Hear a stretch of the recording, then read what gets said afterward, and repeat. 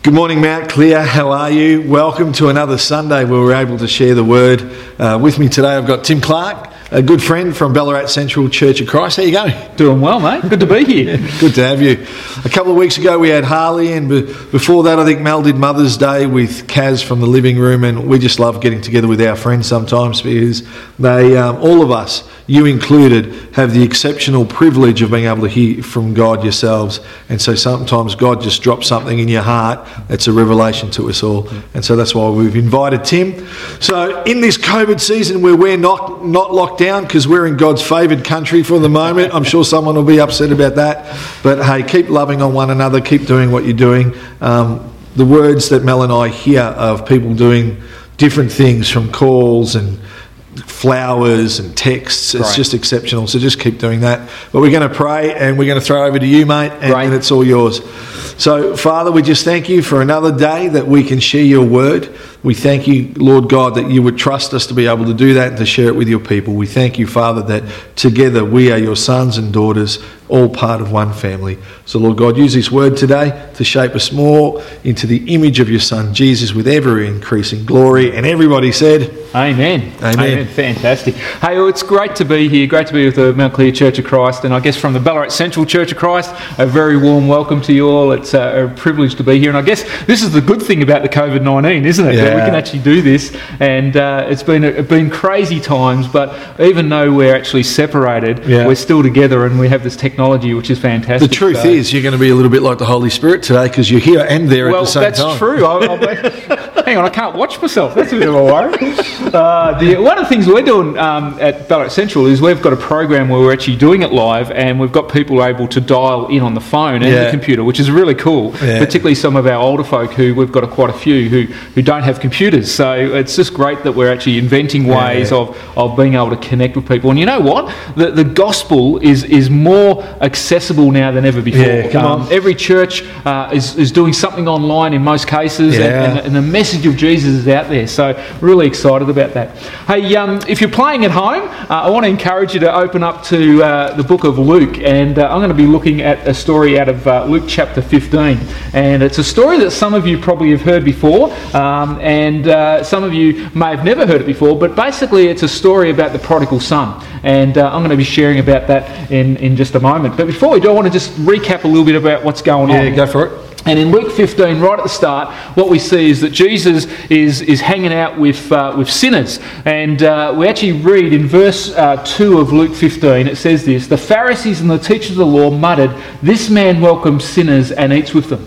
And Jesus, he was always hanging out with people who were not classed as godly people. The sinners, the pagans, he's always hanging them out. And the teachers of the law, the religious people, really got frustrated with that. They couldn't handle the fact that he was not in the synagogue or in the church, and it's like today. It is like today.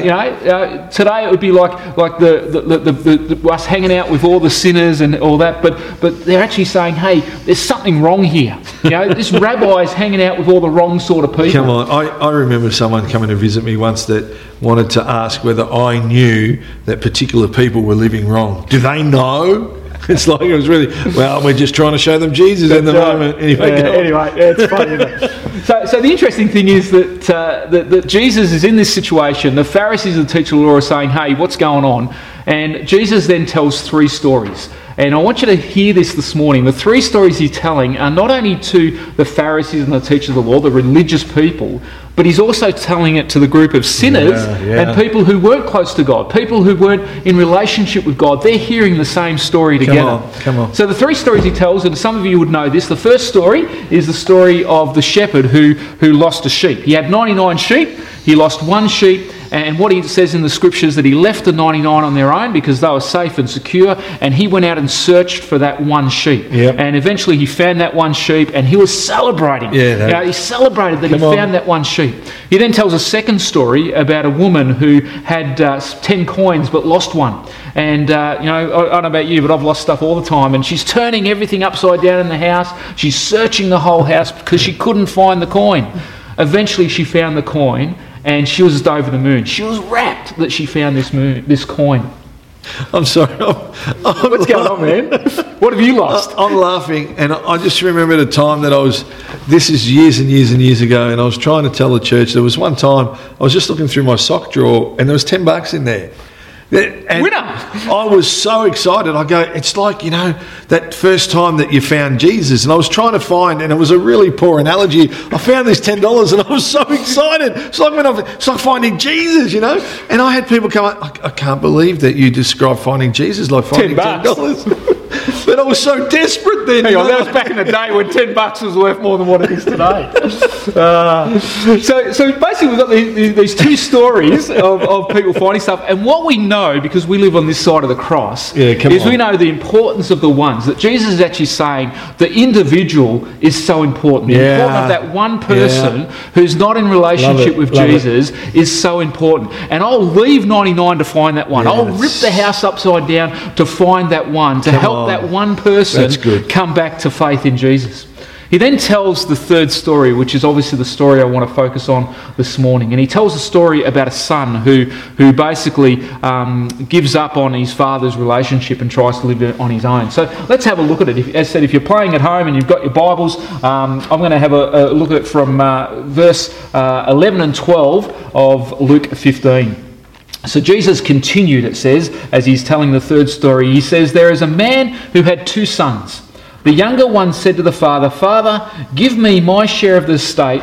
So he divided his property between them. Here is a son who's basically saying, Dad, I wish you were dead. I don't want to live with you anymore. I don't want to be with you anymore. All the stuff that I have in your house, I don't want anymore because I know best.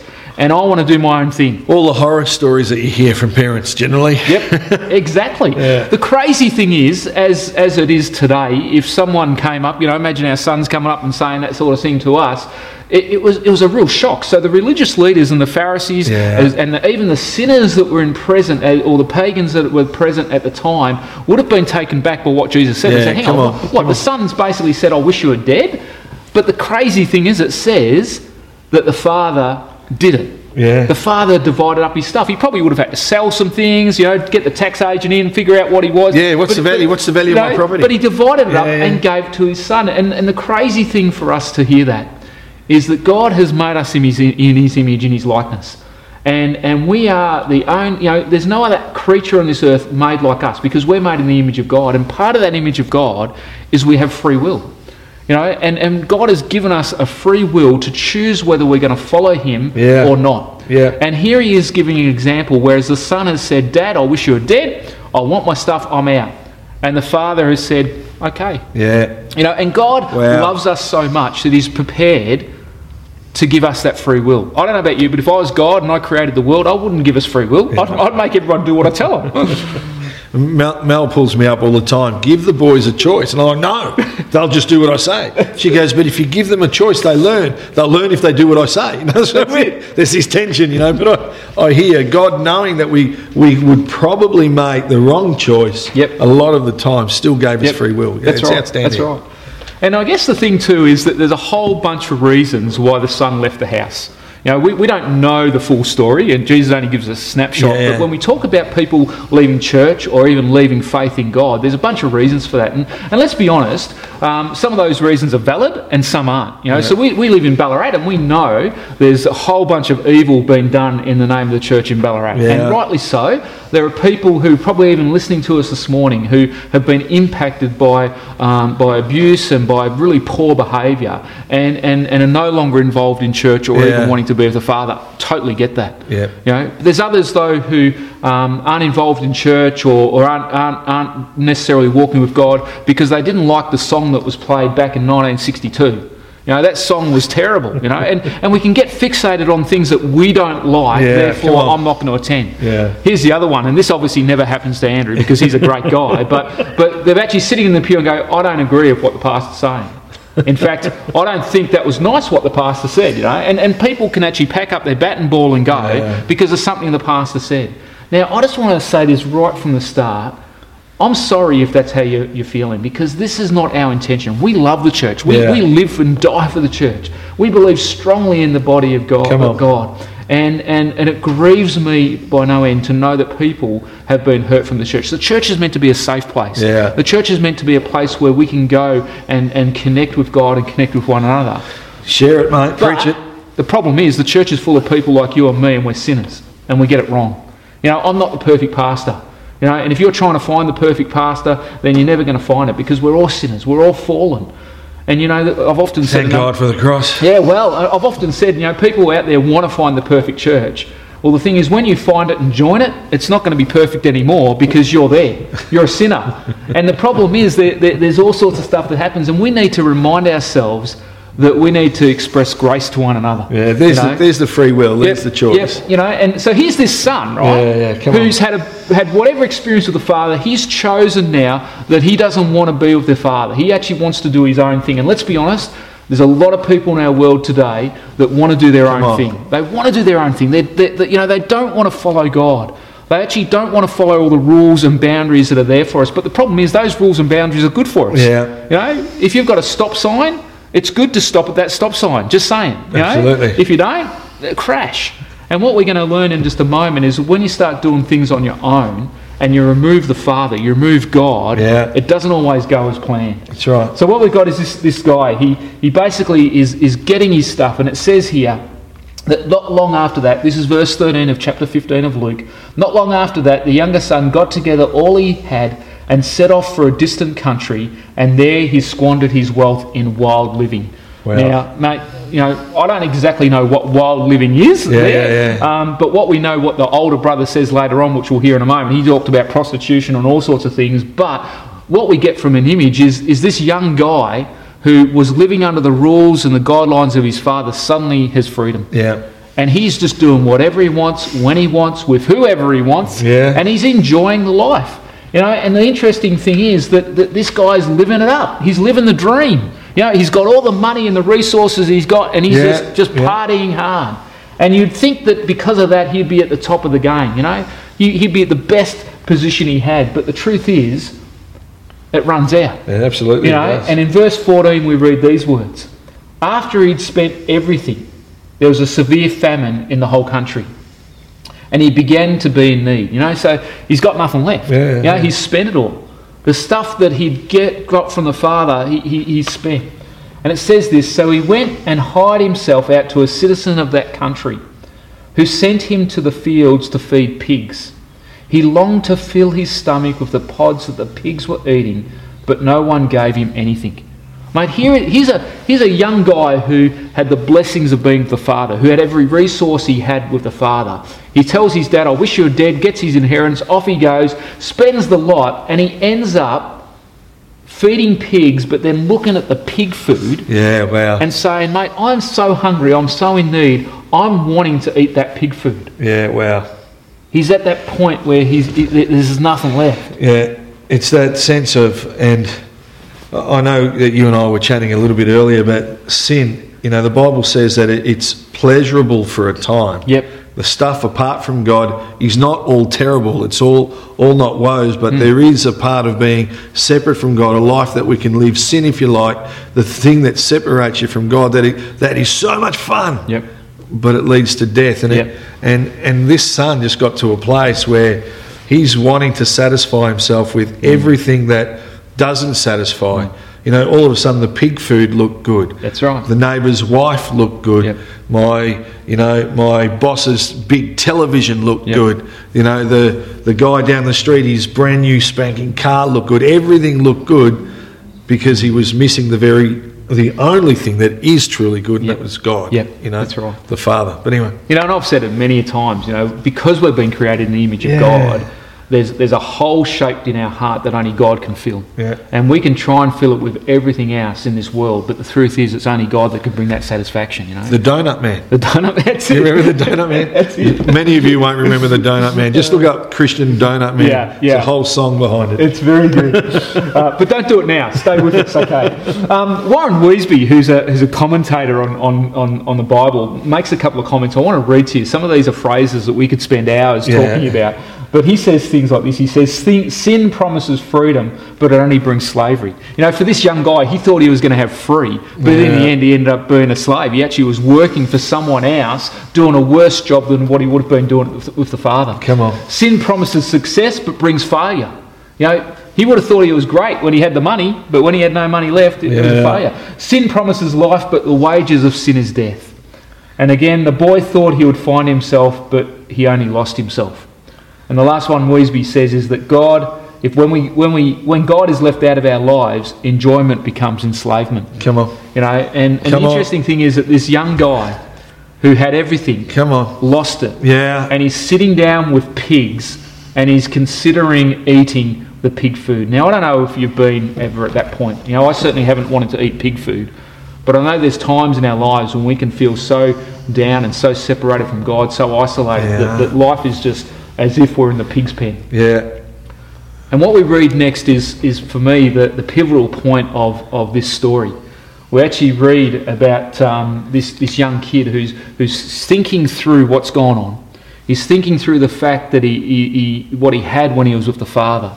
And verse 17 of Luke 15, he says this: when he came to his senses. Yeah, come on. It's like suddenly he's gone, oh So my goodness good. me, I cannot believe That moment. what I gave up. Yeah, that I do not revelation. believe how good I actually had it at home, you know? Yeah. And it says this, he said to himself, how many of my father's hired men have food to spare, and here I am starving to death? I will set out and I'll go back to my father, and I'll say to him, Father, I've sinned against heaven and against you. I am no longer worthy to be called your son. Make me like one of your hired men. So he got up and went to his father. Come on. You know, so here's this son who's saying, you know, I can't be a son again because I've given that inheritance up. I've told my father I wish he was dead. I've taken that. But if I could be his servant, just being a servant in the house is far better than where I'm at now. Yeah. So in his head he's thinking, if I can just be a servant, I'm better off than where I am. The amazing thing I have as I reflect on this story is it says that the son then went back home. Now, we don't know how far away he was from home or not, but, you know, imagine it was like, you know, he's in Melbourne and we're in Ballarat or whatever it might be. But he had some time to process what's going on. Yeah, absolutely. And in his head, he's thinking, man, I've got to rehearse the speech. I've got to rehearse the speech of, can I be a servant, Dad? And he wouldn't even know whether his dad was going to welcome him, whether his dad was going to give him a mouthful of abuse, of you know, what have you done? Yeah. You know, whether the son, you know, because of the fact that he took his inheritance, technically the father would have seen him as dead. Like he wouldn't have seen him as, like he wasn't actually part of the family anymore in that sense. So the son's walking back with all this stuff going through his mind, thinking, oh my goodness me, am I going to be welcomed back? And as I reflect on that, I think about people who have once been walking with God or once involved in the church, who are no longer in that position. But they still know that God's there. They still know that the Father's there. And to actually take that walk back is such a humbling and somewhat humiliating experience in some ways. And the enemy is so working against you in that space, you know. After all that you've done, after all that you've said, you're going to show your face, you're going to just walk in and smile. You're just going to say, hey, God, I'm back. You know, like the enemy works overtime to stop you pressing back in. And even in our minds, those thoughts of, you know, how can God forgive me for what I've done? Yeah. How can the church people forgive me for what I've done? You know, you've heard it many a times. You know, I can't go back to the church because the roof will fall in. You know, because you just don't understand what I've done. You don't understand how bad I've actually been. And I think, to be honest... It would be a quick way to renovate. It would, wouldn't it? If it was true. But to be honest, even for people who are strong following Jesus, we still have some of those moments. Yeah, absolutely. When we fall short, we go, oh man, how can God take me back after going through that? Yeah. So here's this son rehearsing all the stuff, thinking that if I can just be a servant, I'm better off where I am. And I want you to check out this reading, that the next part in Luke 15 verse 20. So he's walking back to home, and he can see the house in a distance, and he almost gets to the house, and we read these words. But while he was still a long way off, so he was still a long way off, it says his father saw him and was filled with compassion for him and ran to his son, threw his arms around him and kissed him. Man, what a beautiful moment. Man, if the movie was there, the music would be playing, the cameras would be panning. This is the pivotal moment of the story. Yeah, come on. Here's the son thinking that he's going to just be a servant, and yet the father has run and embraced him. The interesting thing of just looking at historical stuff, back then, men of that age wouldn't have ran. It was something that they just never would do. Yeah. But here he is lifting his tunic and running to his son and embracing his son. And I guess, as I think of it, you're wondering whether the son's thinking, is he going to run and embrace me, or is he going to thump me? What's he going to do, you know? And so suddenly there's this beautiful moment where I could imagine the tears in the father's eyes. I'm just thinking it from my own point as a father. I'd just have tears in my eyes and I'd wrap my arms around my son. And we read these words. The son started the speech that he'd been rehearsing. Yeah. He says, "Father, I have sinned against heaven and against you. I'm no longer worthy to be called your son." And I can imagine him wanting to go on and say, "Father, please just let me be a servant." But he didn't get to finish this sentence. He didn't get to finish what he'd rehearsed, because the father said, no, son, stop. He says, "Quick, bring the best robe and put it on him. Put the ring on his finger and the sandals on his feet. Bring the fatted calf and kill it. Let's have a feast and celebrate. For this son of mine was dead and is alive again. Come on. He was lost and he is found." So they began to celebrate. There's a party. Yeah. I love the fact that he reinstates his identity as a son.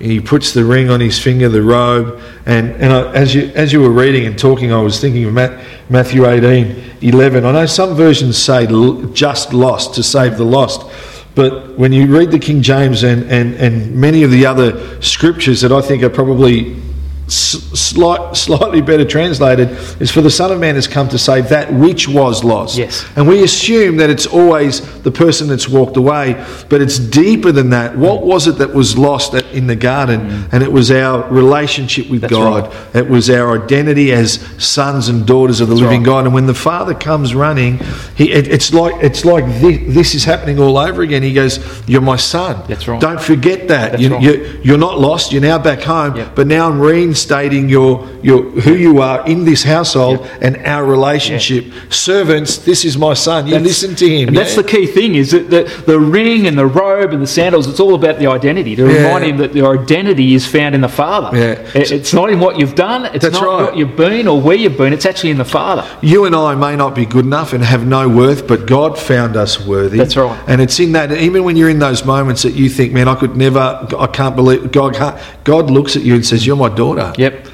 His hands are open wide. Yep. That's right. It's just beautiful. And the amazing thing is that even though the son still probably didn't feel worthy, the father's embracing him. And I can imagine the tears flowing. Yeah. And I can imagine the servants sort of questioning, going, hang on. Didn't this is the same guy that basically wished he was dead? How's the father doing this? Yeah, come on. The father's compassion that we read that the father had compassion and ran to him. Yeah. God's grace and his love for you and I is just mind-blowing. Doesn't matter what you've done or where you've been, he's still wanting to love you. Yeah, he's still wanting to embrace you and to remind you that you are part of his family no matter what has taken place. Love it. The story doesn't finish here though. It keeps going. So what we've got, if we look at it, so meanwhile, in verse 25 we read this, meanwhile the older son, right, who's been with the father the whole time, it says was out in the field. When he came near the house, he heard the music and dancing. So the interesting thing, if you noticed, the party's already going full pelt. Yeah. The son's been out the back, but it's going full pelt. And we read these words. So one of the servants, he asked one of the servants, "What's going on?" "Your brother has come," he replied, "and your father has killed the fatted calf, which was for very special occasions." Okay, it wasn't just another calf. This was for the special occasion, and filled the fatted calf because he has him back safe and sound. Verse 28 says, the older brother became angry. Come on. Instead of going, "Oh great, my brother's home, how good is this?" he starts getting angry. And he refused to go in. He said, "I'm not going to the party. No, I'm not going in." So his father went out and pleaded with him. But he answered his father, "Look, all these years I've been slaving for you and never disobeyed your orders. Yet you never gave me even a young goat so I could celebrate my friends. But when this son of yours, who has squandered your property with prostitutes comes home, you killed the fatted calf for him." You know, the brother's basically saying, this is not fair, Dad. Yeah. You know, this is not fair at all. What about me?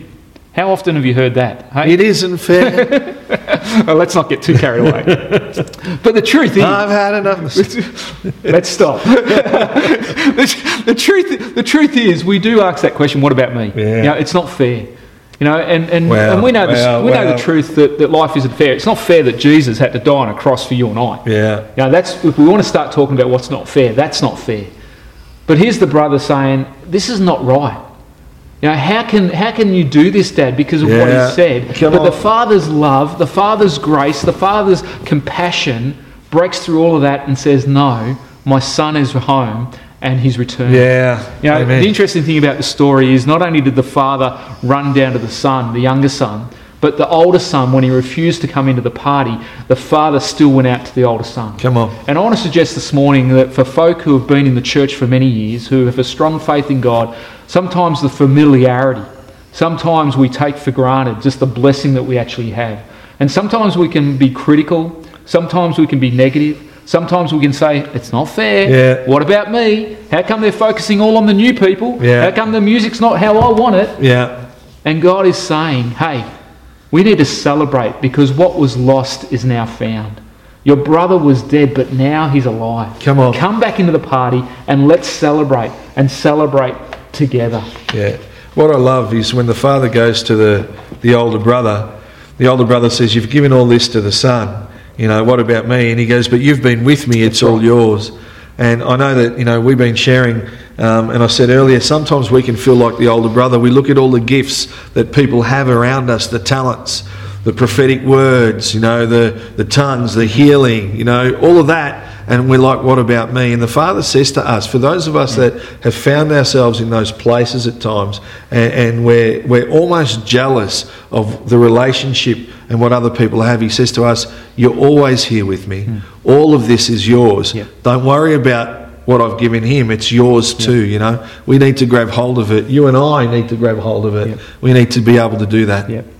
And check it out. This is the last part of the story.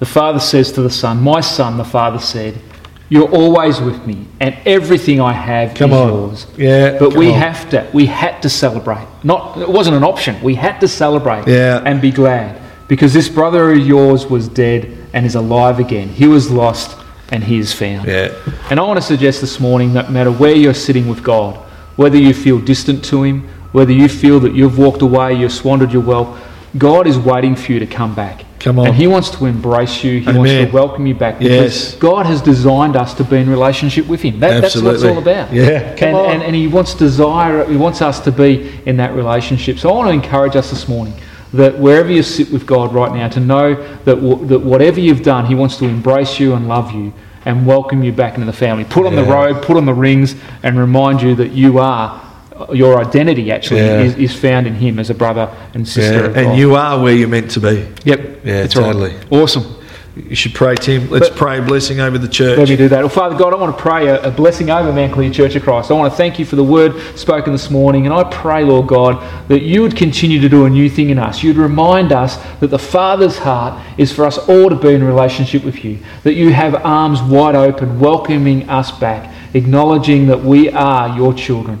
Father God, allow us to humble ourselves before you and to accept the love and grace that you have. In Jesus' name we pray. Amen. Amen.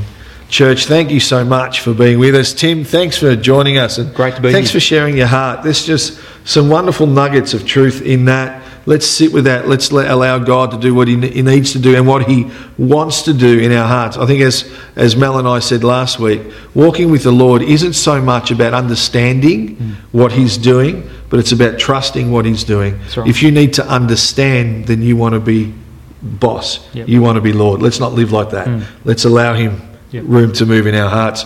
Have a wonderful week. Have a wonderful Sunday. Find the minty in Jesus' name. Amen. Amen. Awesome.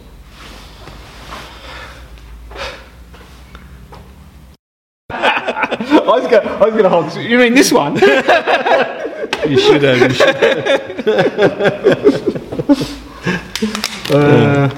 See, for me, that second half hour, that flew very quick. Like it's like, where's all the time going? I felt like First time through, we just had time. Now it's just like it's. I looked down because there's a whole bunch more I was going to say, and I looked up and thought, oh crap, Yeah, we're gone. And I took the whole start out. But I think when we started the first time, because I came back after turning that on, I was out of breath. So when I started off, I was like, "Hi, church!" So when you jumped in, you were like at the same, and we were probably 10 minutes in before we backed off. But we just did 15 minutes in 10, you know. Oh, there you go. I'm sure of it, because I'm thinking, oh, Tim, just relax, mate, just relax. And then I'm thinking, it was my fault because I came out like that. I was so, hi, church, here you go. Yeah. Oh,